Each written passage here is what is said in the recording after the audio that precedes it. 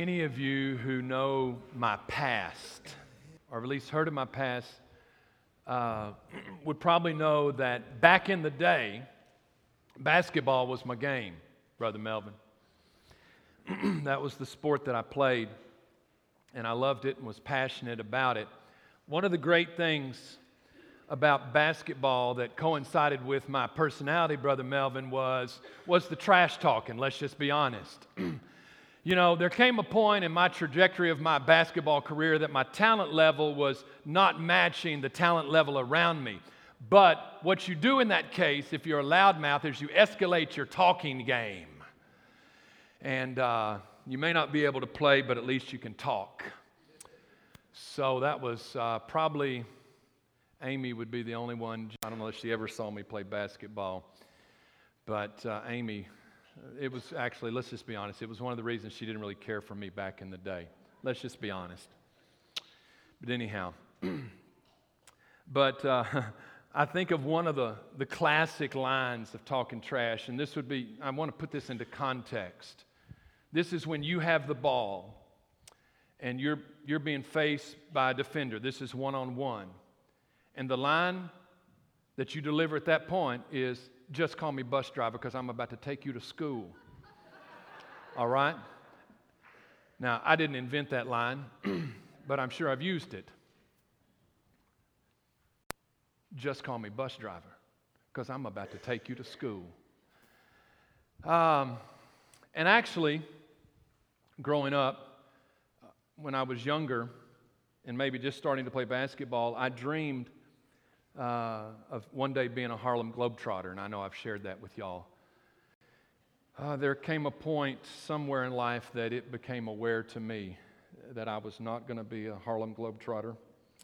And actually, as I progressed in school, and Randy, we were talking about this the other day at the veterans program. Randy was asking me, and then the veterans program started, so we had to stop our discussion. But really was gifted in maths and sciences, and so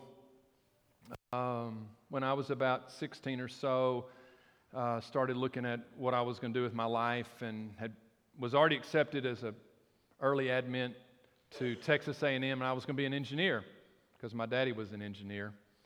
And so that was kind of my second thought on vocation, from Harlem Globetrotter to engineer. It's probably wise, wasn't it?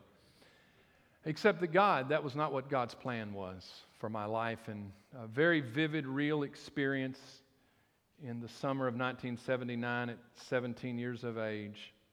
Quite honestly, in the early morning hours, while it was still dark outside, that God spoke to my heart very clearly. And He told me what His plan was for my life and ministry.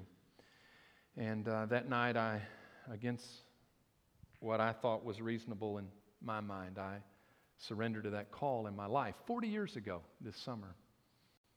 Probably because of my math and science background, Greek connected with me and gave me a certain confidence in ministry that I didn't have. And so I was a Greek major and was very good at that.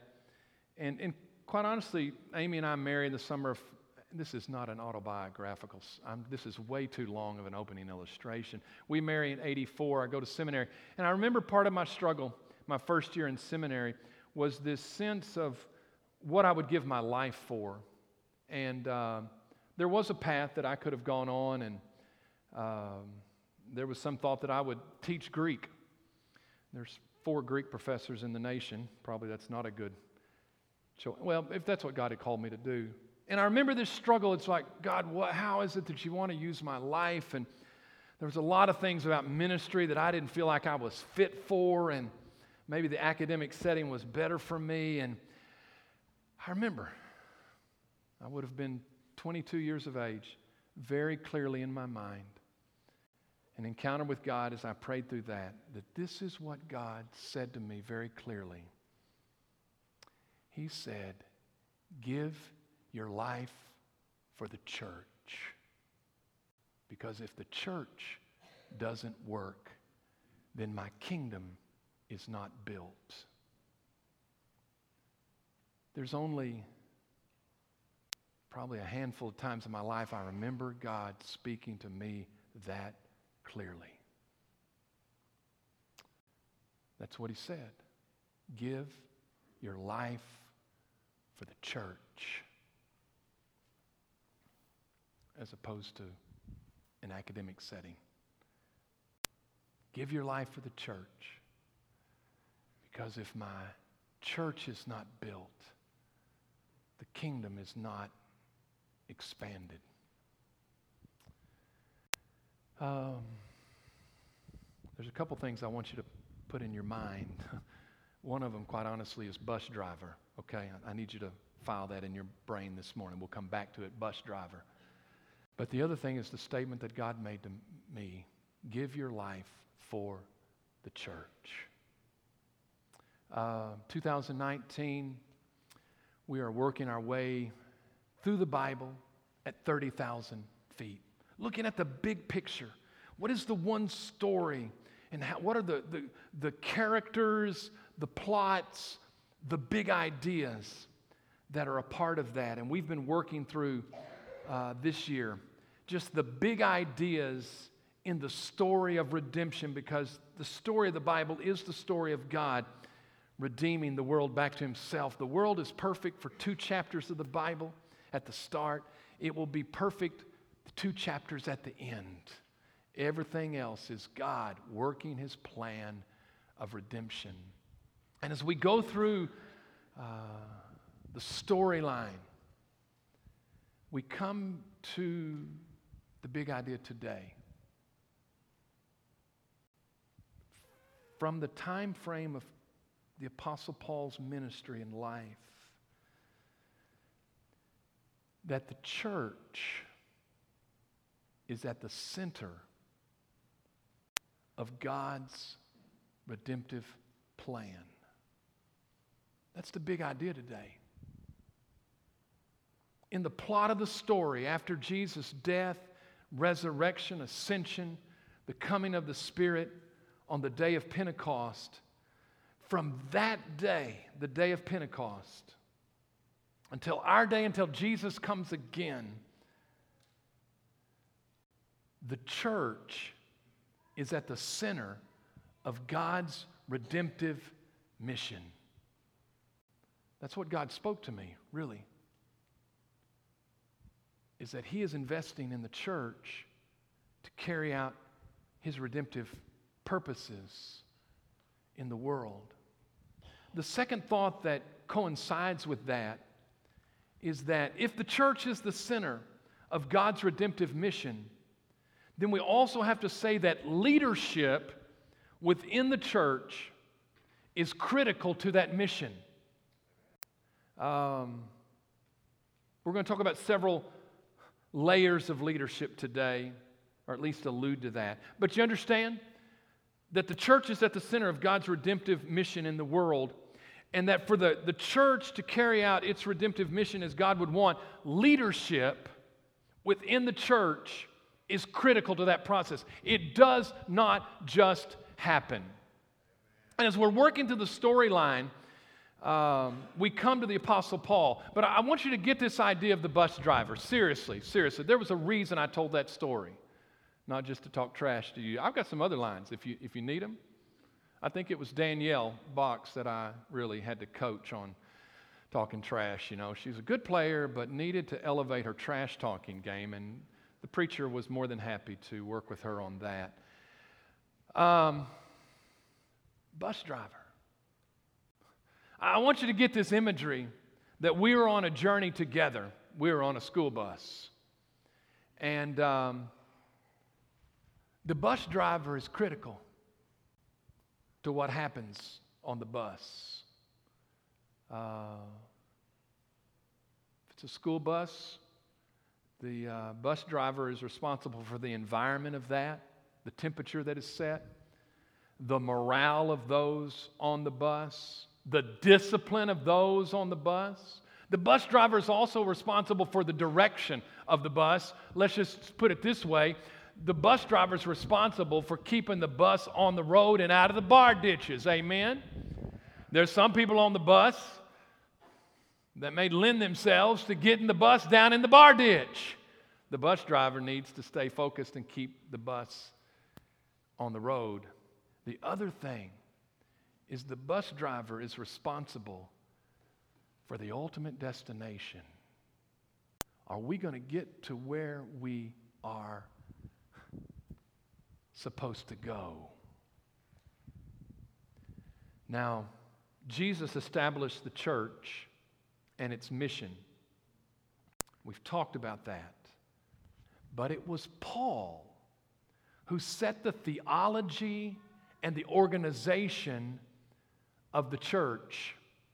And when we look at Paul's letters, in fact, if you will take your reference sheet, it's going to help us with time this morning if you'll look at your reference sheet. Paul's 13 letters. Get this. You want to know the emphasis of the church in Paul's ministry. And Paul is the most influential person after Jesus in marking what the church believed and how the church practices. 13 letters. Get this. They are either written to churches or to church leaders. You get that? Do you think for Paul and in Jesus' redemptive mission that the church is important? Paul only writes letters to churches or to church leaders. And you see that in that, and I want you to kind of see that this morning we're in 1 and 2 Timothy and Titus primarily. And you can put that in the timeline up above. When I went back and looked at Paul's 13 letters this week, there are so many times that Paul talks about the relationships within the church. And I thought, I've got to type these out. I've got to run through this. And so I just began to say, what is it that Paul taught about our relationships with one another within the church? And you can see the references there, but he talked to us about humility. These are things that need to exhibit themselves in the midst of the bus so the bus can get where it's going. You get it? Humility. And I've just given you some of the references. He talks a lot about unity or interdependence, being the body in different members. He talks a lot about love. He talks about care and generosity.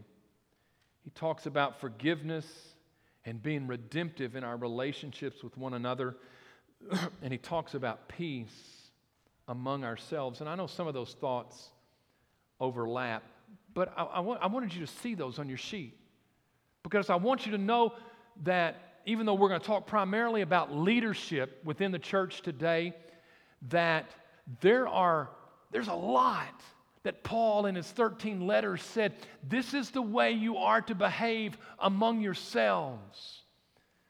Now, he also uses a number of titles for leaders within the church.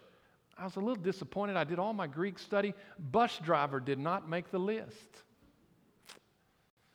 So, don't report to your friends this week. Our preacher preached from the scripture about leaders in the church being bus drivers. It's not exactly right.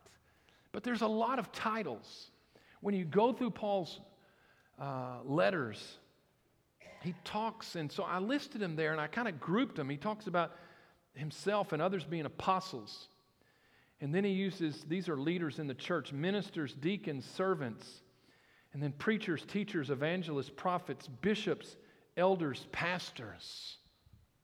That's a lot. It's almost like I get this sense of when Paul used different word pictures for salvation, as we've talked about, he also uses several word pictures, whether from Greek culture or Jewish culture, about these layers, levels, different roles of responsibility of leadership within the church. The apostles, I believe, were the original witnesses of Jesus' resurrection that were authorized representatives of his. I do not believe in that sense we have apostles today. But I grouped another one under ministers, deacons, and servants, because all of these words refer to someone who is a servant or a slave. someone who serves a master. And so ministers, deacons, servants are all words that describe leadership that serves the needs of the church. And this is where I come in. Preachers, teachers, evangelists, prophets, this is the voice. You know, I didn't think I had any skills coming into ministry, but apparently the trash talking was actually one of the things that, somebody's got to speak. And all of these talk about, in that third level, preachers proclaim the truth of God. Teachers teach the Word of God. Evangelists proclaim the gospel. That's where that word comes from. Prophets prophesy. They all proclaim the Word of God. And there's different words, but it all talks about this role of leadership and being a voice. And then bishops, elders, and pastors are all words that talk about other leaders who give oversight and direction to the church body. Bishop is literally a word that means an overseer, almost like a manager of a crew of workers, a supervisor. Elders are obviously older men within the body of believers, and it's taken from Judaism. And pastors, the word pastor is simply the word for shepherd, and so you could use that word too. Here's the interesting thing. These words are used in many occasions interchangeably. And Paul would talk about it. We'll see that in some of what we read here in just a minute. But it's Paul who writes so much in his 13 letters about the characteristics of our life as a church and the titles of its leaders. And this morning, I want to just read the key passages in 1st and 2nd Timothy. This is a lot of reading, but I'm not planning on commenting on this. And I want to draw 5 key points from that. But would you follow me? And you can either look at this on the screen or you can follow it. But I want you to listen to this. To say, what was it that Paul was teaching about church leadership? 1 Timothy chapter 3, 1 through 13. Listen closely. This is what Paul writes to Timothy. This is a faithful saying. If a man desires the position of a bishop or an overseer, he desires a good work. And then he gives qualifications. A bishop then must be blameless, the husband of one wife, temperate, sober-minded, of good behavior, hospitable, able to teach, not given to wine, not violent, not greedy for money, but gentle, not quarrelsome, nor covetous. One who rules his own household well, having his children in submission with all reverence. For if a man does not know how to rule his own house, how will he take care of the church of God? Not a novice, lest being puffed up with pride he fall into the same condemnation as the devil. Moreover, he must have a good testimony among those who are outside, lest he fall into reproach and the snare of the devil. Likewise, deacons, another layer of leadership within the church, just the word for servant, must be reverent, not double-tongued, not given to much wine, not greedy for money, holding the mystery of the faith with a pure conscience. But let those also first be tested, then let them serve as deacons, being found blameless. Likewise, their wives must be reverent, not slanderers, temperate, faithful in all things. Let deacons be the husbands of one wife, ruling their children and their own houses well. For those who have served well as deacons obtain for themselves a good standing and great boldness in the faith which is in Christ Jesus. Skip with me chapter 4, verse 11. He continues to admonish Timothy, and he says, "These things command and teach. Let no one despise your youth, but be an example to the believers in word, in conduct, in love, in spirit, in faith, in purity. Till I come, give attention to reading, to exhortation, to doctrine. Do not neglect the gift that is in you, which was given to you by prophecy with the laying on of the hands of the eldership. Meditate on these things Give yourself entirely to them, that your progress may be evident to all. Take heed to yourself and to the doctrine. Continue in them, for in doing this you will save both yourself and those who hear you. And then finally, in 1 Timothy, the last two verses, Timothy 6:20. Notice this exhortation. He says, "O Timothy," and it's an exclamation point. This is his final charge. "Guard what was committed to your trust, avoiding the profane and idle babblings and contradictions of what is falsely called knowledge. By professing it, some have strayed concerning the faith. Grace be with you. Amen." He writes 2 Timothy. Notice in chapter 1, starting in verse 6, continues to teach Timothy about church leadership. He says, "Therefore I remind you to stir up the gift of God which is in you through the laying on of my hands. For God has not given us a spirit of fear, but of power and of love and of a sound mind. Therefore do not be ashamed of the testimony of our Lord, nor of me as prisoner, but share with me in the sufferings for the gospel according to the power of God, who has saved us and called us with a holy calling, not according to our own works, but according to His own purpose and grace, which was given to us in Christ Jesus before time began, but has now been revealed by the appearing of our Lord, our Savior, Jesus Christ, who has abolished death and brought life and immortality to light through the gospel." Verse 11, "To which I was appointed a preacher, an apostle, and a teacher of the Gentiles." He continues this in chapter 2, verse 1. "You therefore, my son, be strong in the grace that is in Christ Jesus." Key verse, "And the things that you have heard from me among many witnesses, commit these to faithful men who will be able to teach others also. You therefore must endure hardship as a good soldier of Christ Jesus Christ. No one engaged in warfare entangles himself with the affairs of this life, that he may please him who enlisted him as a soldier. And also, if anyone competes in athletics, he is not crowned unless he competes according to the rules. The hardworking farmer must be first to partake of the crops. Consider what I say, and may the Lord give you understanding in all things." Verse 24 of chapter 2, "And a servant of the Lord must not quarrel, but be gentle to all, able to teach, patient, in humility, correcting those who are in opposition, if God perhaps will grant them repentance, so that they may know the truth, and that they may come to their senses and escape the snare of the devil, having been taken captive by him to do his will." And then finally, the admonition, 2 Timothy chapter 4, 2 through 5. He says, "Preach the word. Be ready in season and out of season. Convince, rebuke, exhort with all long suffering and teaching. For the time will come when they will not endure sound doctrine, but according to their own desires, because they have itching ears, they will heap up for themselves teachers, and they will turn their ears away from the truth and be turned aside to fables.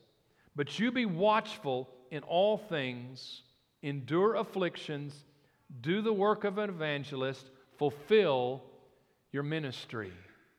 Let me just glean quickly 5 key points from those key passages. Church leaders are first to be models, and this is on your sheet if you want to look at that. One of the messages that Paul gives to church leaders is you must be an example of the Christian life that God would want us to live. And he uses a lot of different words.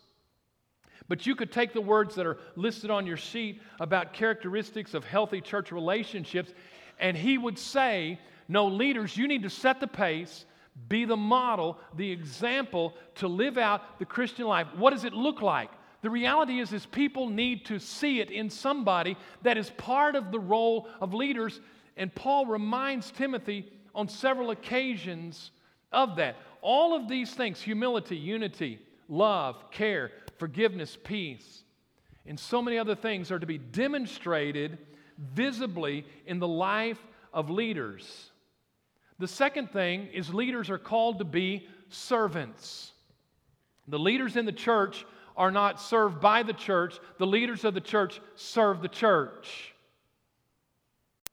That's why deacons, that word comes from the word just for servant, but Paul would also describe pastors as being servants. Church leaders serve the needs of the church. There is no other way around it. There must be leadership within the church. The reality is, leaders pay a price. It costs. It's not always fun. Paul alludes to that on several occasions. The only way the church will fulfill the mission that God has called it to is if there is leadership within the body of Christ that's making sure everybody stays together and we get to where God has called us to be. I'm 35 years in. It takes work. I know y'all are such beautiful people, and you're sitting there all sanctified, holified, beautified this morning. God bless your little hearts. I was about to make a joke about herding cats, but that's not appropriate. No, it's really not. I don't know what the term is, but it's any group of people. I don't care whether you sanctify them or what. It takes work to keep us all together. And so, church leadership, whatever level, layer that is, are called to serve the needs of the church. Leaders of the church are also teachers. He says this to Timothy time and time again. Whether they are preachers, teachers, evangelists, prophets, however you say, however they deliver, whatever the different dynamic of that is in that title, they are to be the voice of truth. They are to focus their lives on the Word of God. They are to be grounded personally in the Word of God, because the tendency is for people to get off in what they teach or what they believe. And Paul had passed it down to Timothy, who was then to set those parameters to say, no, here is the gospel. Here is the truth. And one of the things that he emphasizes to Timothy, and I don't know all of Timothy's personal nature, but he challenges him in boldness. Do it boldly, Timothy. God has not given us a spirit of fear, but of power and of love and of a sound mind. The fourth thing that leaders are to be correctors. Because people not only get off the road in what they believe, but also in the way that they live. So there is this repeated admonition to church leadership in these letters, what Paul writes, to correct the false teachers and those that get off in the wrong practice, to bring them back onto the road. There's no other way around it. The final key point of church leadership is they are to be reproducers. These five are on your sheet, if you'll see that bottom point at the bottom of the page, if you want to refer back to those. Paul says to Timothy, guard what has been entrusted to you. And the things that have been entrusted to you, you pass these down to faithful men who will teach others the same thing. This is the way the gospel, the Christian life, is reproduced from generation to generation. The context of all of this is that if you look in your chronology, Paul is in prison. He has every reason to believe that he will die. And after 2 Timothy, he is beheaded. And Paul knows that he must pass down the ministry to the next generation. The next generation must be raised up so that they can take their place of leadership. And so when Paul talks about Timothy, he talks about him being a son, a younger man. The same is true when he talks to Titus in one of the other pastoral letters. We as a church are on a journey. You've chosen to get on the school bus if you're a part of our church. The scary thing is, here's the thing, there's only one steering wheel on a bus. And ultimately, the primary position of leadership for our bus falls to me as your pastor. Now, obviously, there's other layers and levels of leadership within our church. We as a church are in a place where we are saying in these days, where is it that God would have us to go? We have a graphic. Nathan, can we throw that on the screen? I talked to Steve Gross about this. I don't know if you'd want to drive a bus down this road, but anyhow, but there is something in the future. And we as a church are in the process in these months to say, God, where is it that you want to take us? And here's the thing, it's not enough for the bus just to drive around. No, there needs to be intentionality. And so when we talk about Vision 2020, we're talking about determining what is our destination and what is the route we are going to take to get to our God-given destination. And even though you could say in general terms the mission of every church is the same, God has us as a church uniquely placed in Huntington, Texas in this time for a particular calling. And part of what we are doing in these days, and we will do this afternoon after we dismiss from here, is to say, God, what is our particular calling? Who are we? What do you have for us? Because just like there's a calling on my life, there's a calling on your life. There is a particular or unique calling in church's life to say, what is it you're about in the redemptive purposes of God? And different churches have different personalities. They have a different perspective on those things. And we have to determine where are we? Who have you made us to be? And God, what is it that you would say to us? What is our destination? I want to bring it back down to individuals, because the church ultimately comes down to just being people within the body of Christ. I want you to know that you have a place on the bus. You are a part of our church, quite honestly, if you're here, unless you're visiting with us. And your place on the bus is significant. There's a purpose to that. And your presence, your participation, your involvement is critical for us to get where God would want to take us. Your walk with the Lord is critical. Your commitment to this church, if this is your church family, is critical. And your participation, your active participation in the redemptive mission of God is critical. Yeah, and there's different leaders on the bus. But everybody has a critical role within the bus. And what I've challenged you a month ago, and I challenge you with this morning, for us to get where we need to be, each of us has to look at ourselves individually and say, what is my part in that?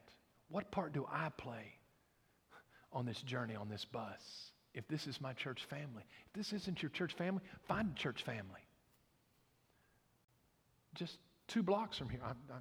You can drive anywhere. Huntington, Texas, there's lots of churches.